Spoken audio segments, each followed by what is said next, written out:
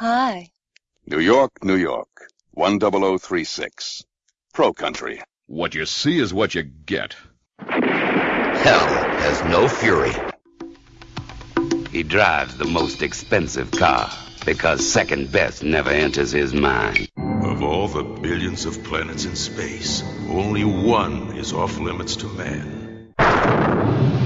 It all began with a curse. The evil you did this day will be avenged.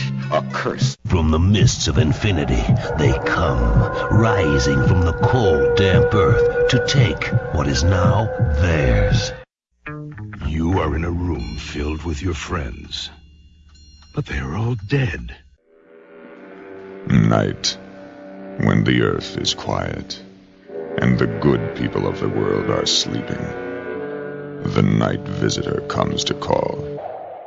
The streets have been taken over by thieves, dope addicts, rapists, muggers. We live in fear. One man is doing something about it. These are the sounds of 6 feet of silver death.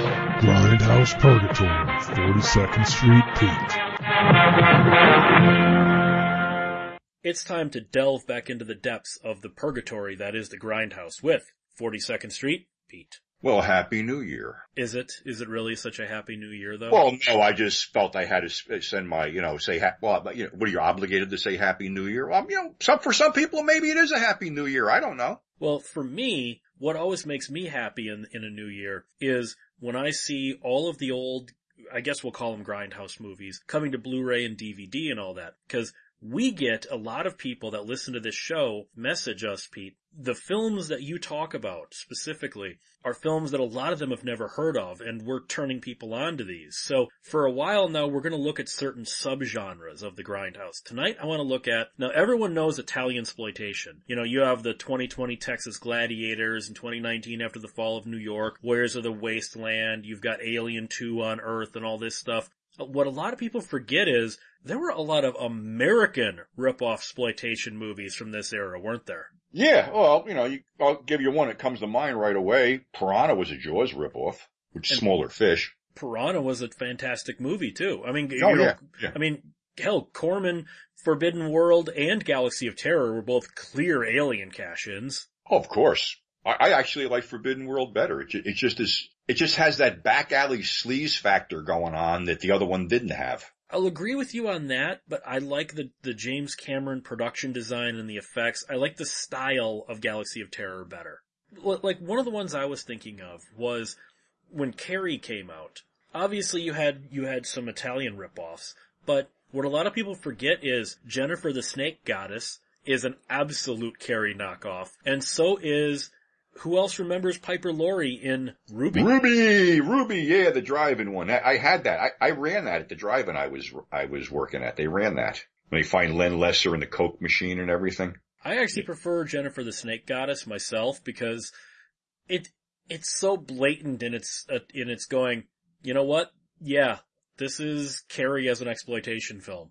Yeah. It has no pretensions. It was a Canadian one too, I think, called Kathy's Curse, if I remember right too. There was Kathy's Curse, but I mean, what are some of the other American Grindhouse, okay, rip-off might not be the right word, cash-ins to the big films? You had Star Wars and The Road Warrior and Alien, and of course Dirty Harry and all that earlier in the 70s. I'll give you a Star Wars one, something that Corman was involved in. I believe it was written by John Sayles, which was basically a Star Wars ripoff and a Magnificent Seven ripoff, Battle Beyond the Stars, and it actually had, unfortunately he just passed away, Robert Vaughn reprising the same character he did in the Magnificent Seven. Again, James Cameron doing the model work and production design for that movie. So, that was a good one. Dirty Harry ripoffs. There was a bunch of shit going on. Not that this is a ripoff. I was just thinking about this today. It's a very, actually, I think Dark Sky just put this back out. It's called The Human Factor. It came out the year after Death Wish, but unfortunately it was acquired by Branston Pictures. We all know about them. Bryanson. We should go into some detail in case people don't know about Bryanson. Bryanson was the mob. It was the Pirano mob family the running. The people that brought you Deep Throat and Devil and Miss Jones tried to get involved in, quote, legit motion pictures so they could use it as a tax dodge because they figured they'd lose money. Well, they picked up the Texas Chainsaw Massacre, Andy Warhol's Frankenstein, Andy Warhol's Dracula, a couple of Milligan films, and they fucked everybody. That's how they got busted, because the IRS nailed them, on a tax dodge, because these movies made money. They never paid anybody. Their whole attitude was, oh, you want to get paid? I'll break your fucking knees. That's what they told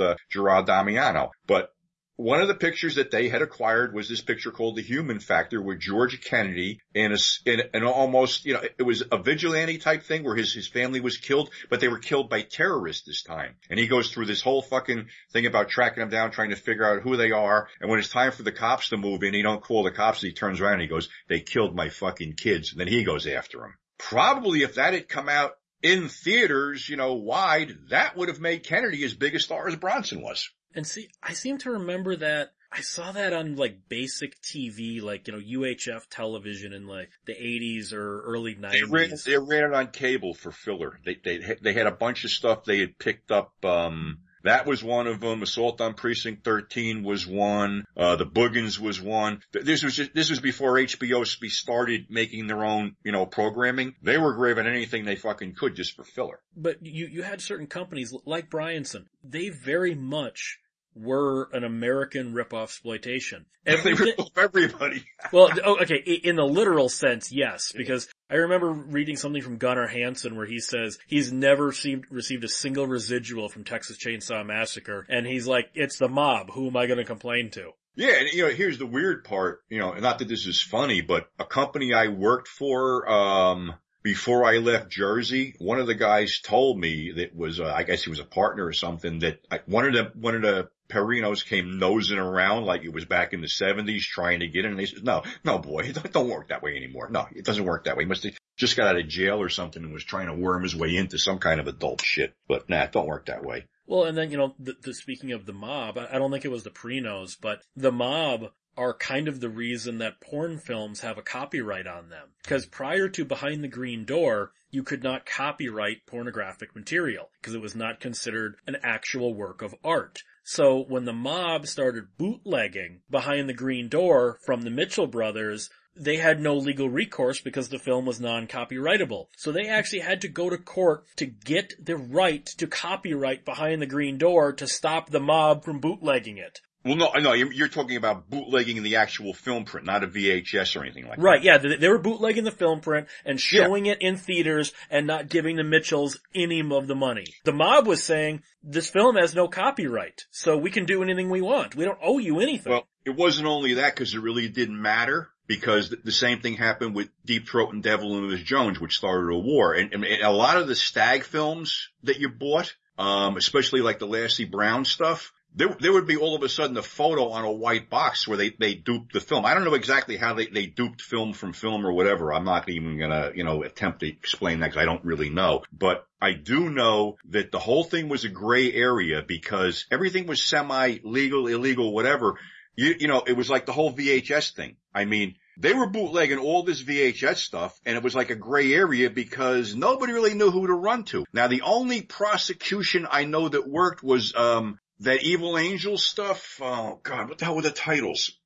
Evil Angel, the John Stagliano, Buttman, that was it, Buttman, the Buttman series. Alright, what happened was, they were doing these in New York, they were bootlegging them right down to the box. Usually bootleggers didn't give a shit, but they were doing right down to the box, right down to the colored tape, casing, right down to the gold label, the whole bit. Sometimes the box was a little off. Well, they took it to court in New York, they went before a judge, and as luck would have it, his court clerk was a big fan of this stuff, and they had a little conference, and John Stagliano beat these fuckers in court, and that sort of opened the door where, you could get away with stuff. But when it comes to porn, it's so much even still of a gray area about who rips off who, because it still goes on today. People are constantly ripping off each other. This was the big Italian thing. How did the Italian movies, and I'm not talking the cannibal films, we've done enough on that. Stuff like 2019 After the Fall of New York, and 2020 Texas Gladiators, Warriors of the Wasteland, Alien 2 on Earth, I'll leave the Behind the Doors Wars and stuff separate for now. But the obvious Italian stuff, the dubbed stuff,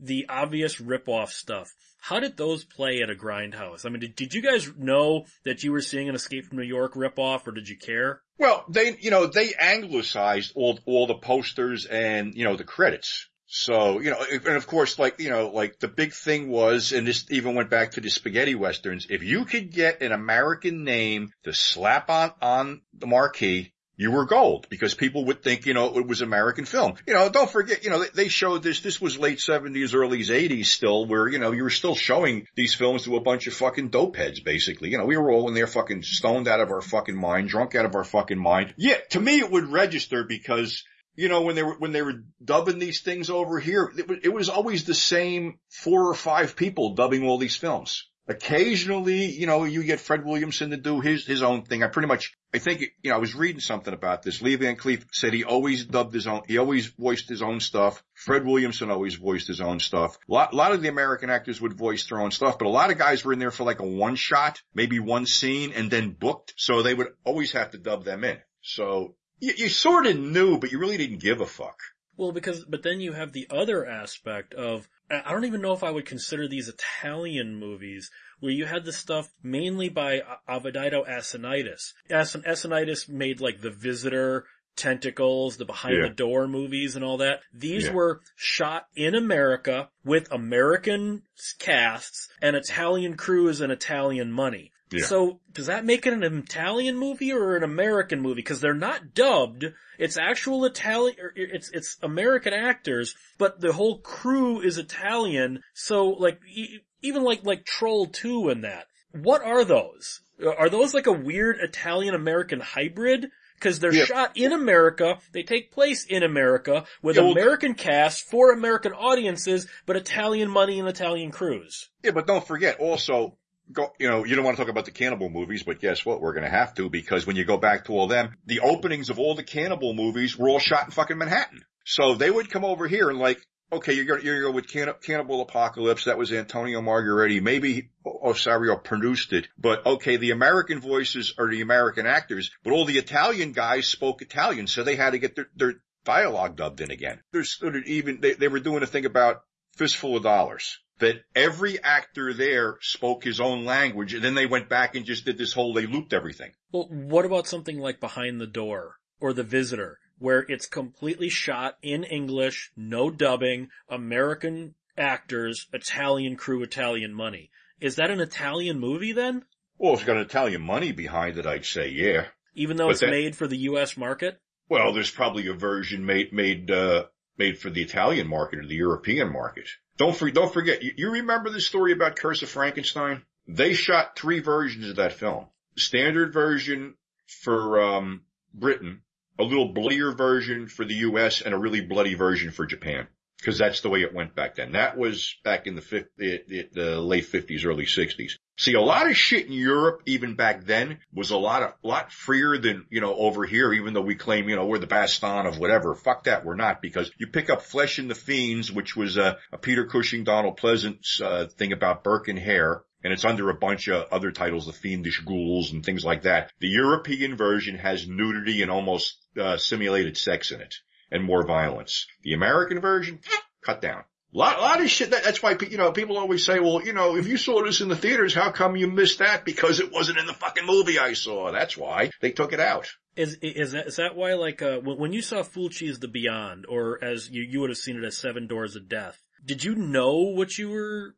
I mean, like, I know we talked about it before that, you could tell shit was missing. Were you all eager when it came to, like, VHS and you were like, oh my god, I can finally see this movie properly? Well, first off, I never connected, Seven Doors of Death with The Beyond because, don't forget, when all that stuff came out, you had fanzines back then. Your basic monster magazine, except for Fangoria, wasn't covering a lot of this stuff. I'm not even sure if Fangoria was out back then. So, then they had the thing on the poster, Tobe Hooper said it's the scariest fucking movie you ever saw, or whatever the hell it was. So yeah, you go see it. You knew there was fucking cuts. There had to be cuts, because some scenes just jumped from one thing to another. I mean, the obvious one it was missing was when he blew that little girl's head right the fuck off. That was gone. The head slammed into the wall with the eyeball dangling off the fucking spike. That was gone. But they were all quick cuts. But, they left enough in there. So, this was really fucking great. It was like Make Them Die Slowly. Giovanni Radici's dick off. That was a real fucking quick cut. I mean, you saw the machete go down. You saw what you thought was a cock, but that was like a second.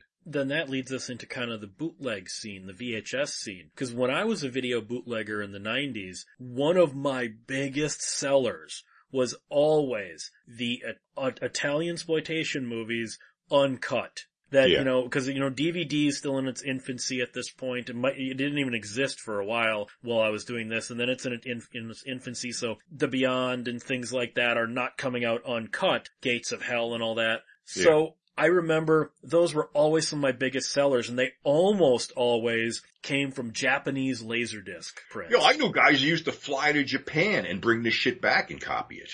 I mean, for a while, Cannibal Holocaust, that was the only copy you could get that was uncut, and even that had the nudity glitched out. Here's some chick with a fucking pole up her ass coming out her mouth, but we can't see this guy's, whatever the fuck's going on here, Well, Japanese are fucking weird. The Japanese are fucking weird. But then, let me ask this then. What about when Japanese prints are the only ones that exist? Like the Red Brown Bruno Mattei movie, Robo War.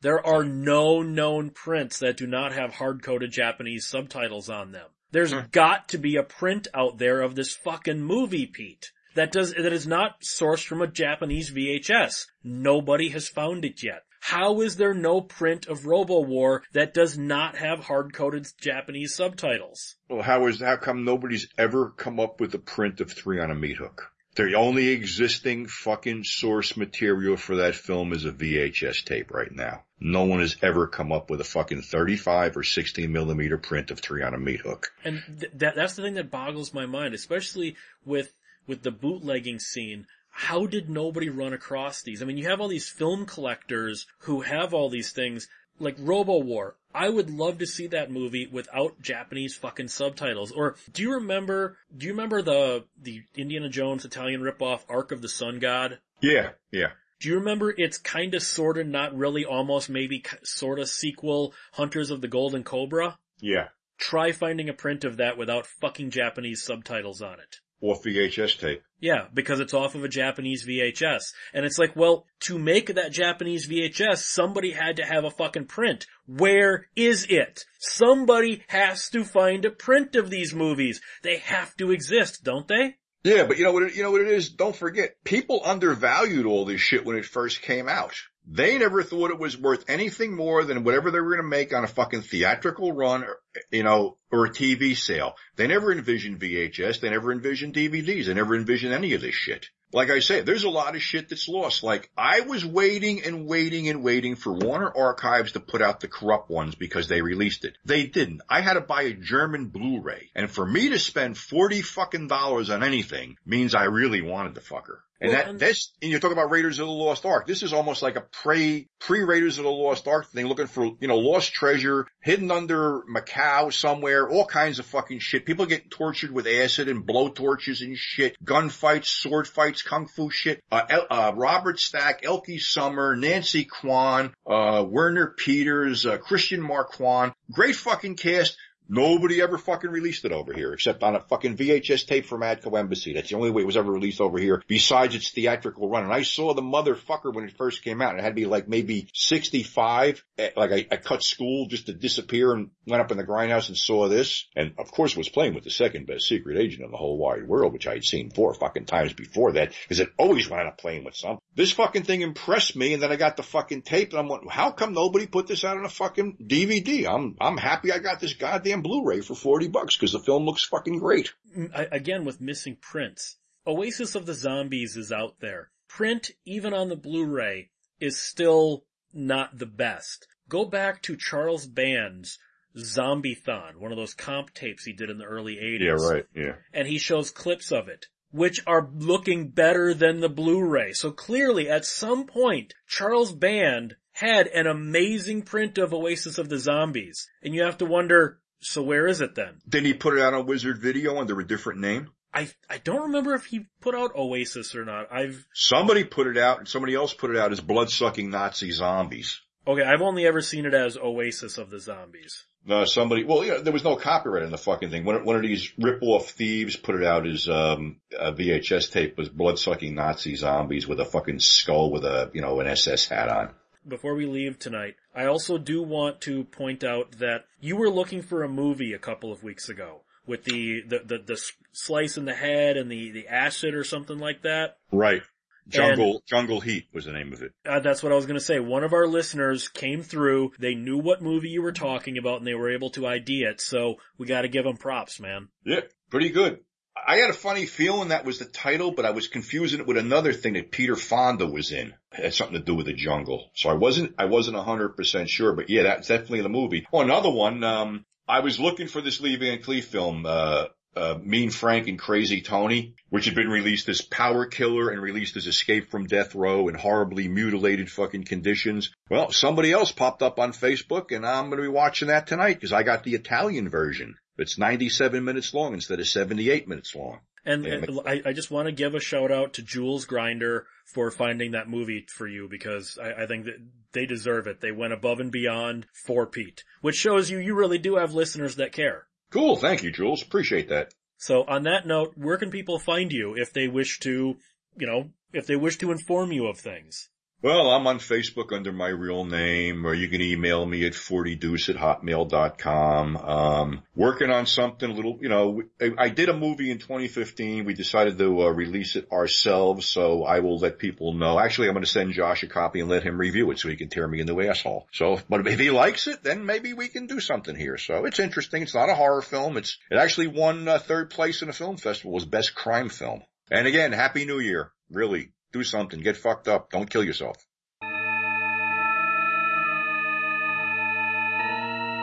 This has been a 1201 Beyond production. Find it and other great content at 1201beyond.com.